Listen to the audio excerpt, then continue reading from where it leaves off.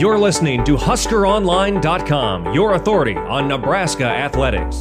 And we're back here on the Husker Online Show. Sean Callahan, Robin Washut, Nate Klaus. Guys, all right, I hate to go into list season already, but it is list season now. And Husker fans, as we know, get very excited, very optimistic about list because a lot of times Nebraska usually comes in good on list, whether it's about past rankings and total wins and this and that. Well, ESPN came out with what was their first index poll of the year where they factored in last year's results, what you return, what you've done in recruiting, kind of a power formula of things. And Nebraska came in at 30th, which on their schedule, though, they play number 3 Oklahoma, number 4 Ohio State, number 9 Wisconsin, number 16 Iowa. By the way, Iowa, I mean, I know they're going to be good, but I don't think, in my opinion, I don't think they're number 16 because I don't think their quarterback's that good.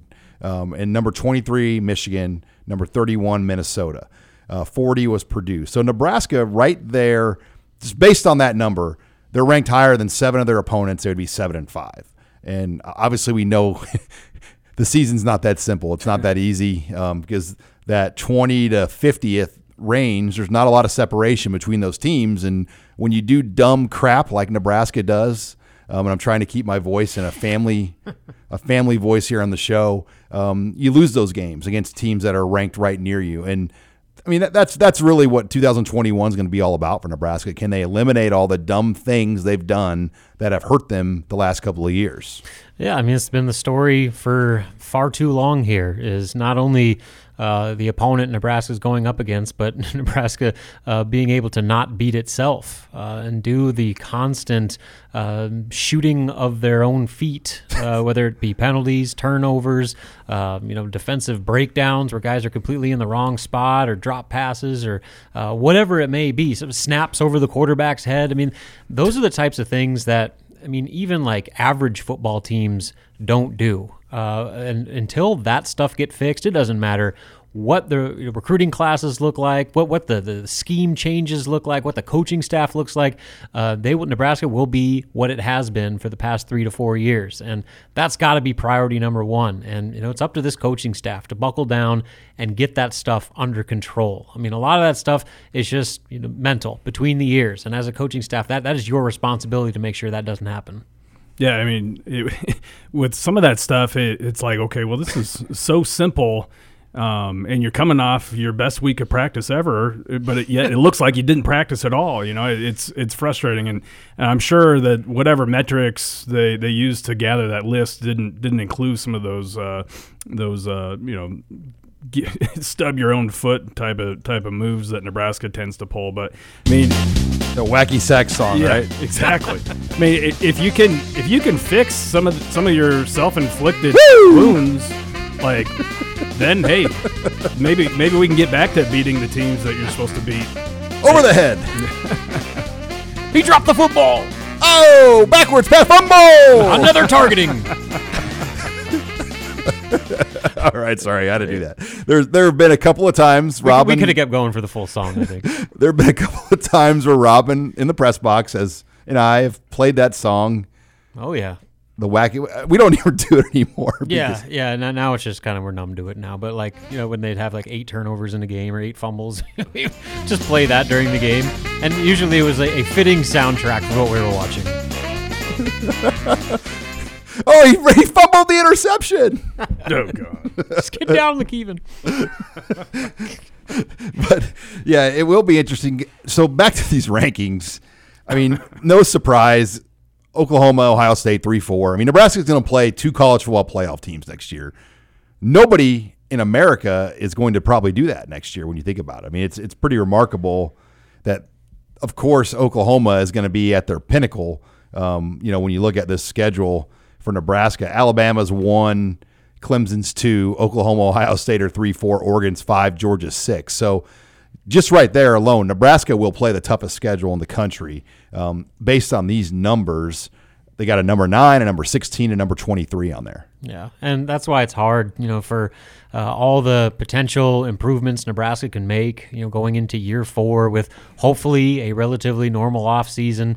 It's going to be a lot like, with basketball this year. That they may be better, but with the competition they're going up against this season, how is that going to be reflected in their final win-loss total? And so, I think the goal still has to be the bare bones floor for expectations for this 21 season has to be a winning record, go to a bowl game. But how much further beyond that can they go given the road that they have to travel to over the course of the fall? Yeah, just when you have seen it all and you think, okay, well, they got to catch a break sometime. Scott Frost has dealt with a pandemic and it's really their backs are kind of against the wall. They need to get it going. They're the gonna, scheduling. Yeah, they're going breaks. to catch a break, right? Well, not so fast. They got the most difficult schedule in the country, but you've got to maybe the biggest improvement this team has to make or worry about this offseason is being mentally strong, because you're going to be going up against it, and if you get if things don't go your way in those games, that you can't let that ruin the rest of your season. What I do like about the schedule, when you look at it on these rankings, Illinois is the lowest ranked team besides Southeast Louisiana, who's not ranked. But you open with Illinois. They're 83rd with a new coach. So I get it. Brett Bielema has owned Nebraska at Wisconsin. He's had their number, but he doesn't have that kind of roster and team anymore. And let me tell you, Nebraska is not going to take Illinois lightly week 1 this year. I mean, that game last year changed the season. And you get a bye week, and then your next lowest ranked opponent is Buffalo. And we know Lance Leipold's a great coach. Buffalo's lost a lot of players to the portal and other things. They'll still be a good team, but your 2 most favorable games on this ranking list you start out with. So at least you get an opportunity over the first 3 weeks with a bye in there as well to get your sea legs before you go out to Oklahoma. And I guess we still don't know 100% on what the Illinois situation is going to be with, the fact that all signs are pointing to that thing basically being shut down for Ireland is still listed as Ireland on the schedule. Once that officially does get confirmed, what's that going to do? Are they going to keep it week 0? Are they going to move Illinois plays week 1. Okay. So they can't move it to week 1 because they already have a game week 1. Well, then, I know we discussed this, I think, last week, but, November 13th, Nebraska's hosting Southeastern Louisiana. Could the Big Ten say, you know what, you're going to go ahead and play a conference game that week instead? No, there's a contract in place. I don't think they can do that with a contract in place with Southeast Louisiana. Well, either way, as it stands, those first couple games are going to be critical, I think. To start not only 1-0, but 1-0 in conference play, assuming Illinois does stay week 0, week 1, whatever, that's going to be huge. And then all of a sudden, you're feeling good. You build some momentum against Buffalo. You get a win there at home, then, you got an opportunity maybe to do something against Oklahoma. What I really like, though, is at the back end of that schedule. After that road game at Minnesota on the 16th, 4 of the final 5 games are at home. You're home you don't leave your bed in Lincoln for over 30 days. And you do go to Wisconsin, but you have Purdue at home, you have Iowa at home, and then obviously Southeastern Louisiana at home. There's a chance, I think, to finally have a favorable back end of the schedule, which Nebraska hasn't had in a long time. Yeah, you really have to take advantage of those first couple of games, but leading up to Oklahoma, though. I think if you somehow stumble out of the gates, then things are going to be really, really difficult. But I agree with the revised schedule. I like the fact that they get a stretch there where they're at home, towards the back end of the schedule, and the way that kind of worked out. If you're looking for silver linings with everything, whether you want to talk about the crossovers or playing Ohio State and Oklahoma this year, I think that might be the silver lining. Yeah, Michigan and Ohio State both play in Lincoln this year. Now Nebraska will be at Wisconsin, but Iowa comes to Lincoln. It is we don't know what the fan situation is going to be, like capacity-wise, but it's going to be a great year for season ticket holders having Michigan, Ohio State, and Iowa all in Lincoln.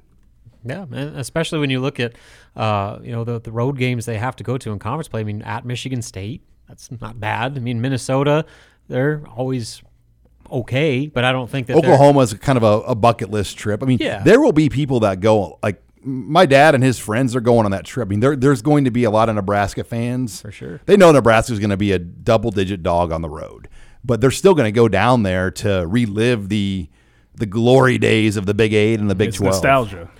And so you're able to essentially knock out what 3 road games in your first month of the season, which is gonna be crazy. 1 home game in the month of September. I don't know what the last time that's happened, but that it flips on you. I think where it matters more, where that Illinois game, having that wherever it is, I think that's one that's getting that out of the way right out of the gates is important. And then having Michigan State be that other road game, I think it sets up favorably, especially with the fact that you balance it out at home. All right, when we come back, I don't mean to do this to the program, but we are going to talk Nebraska basketball, and that's next. You're listening here to the Husker Online Show.